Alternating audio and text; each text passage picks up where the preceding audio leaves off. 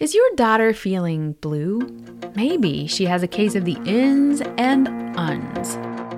Hi, I'm Dana Gresh, founder of True Girl. A few years ago, a friend of mine came up with a concept about identity. She noticed that we struggle a great deal with having a sense of insignificance. She calls it the ins and uns. It sounds something like this: I'm insignificant, I'm inadequate, I'm unworthy, I'm unloved. Does your daughter say things in her own language that mirror these bad thoughts? Maybe it sounds more like, I can't do it, or I don't belong.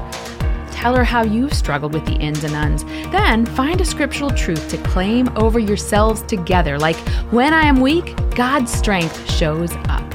Armed with God's word and a caring, connected mom like you, your daughter is sure to fight the battle with the ins and uns and be victorious. For more tips on how to raise your kids, go to danagresh.com.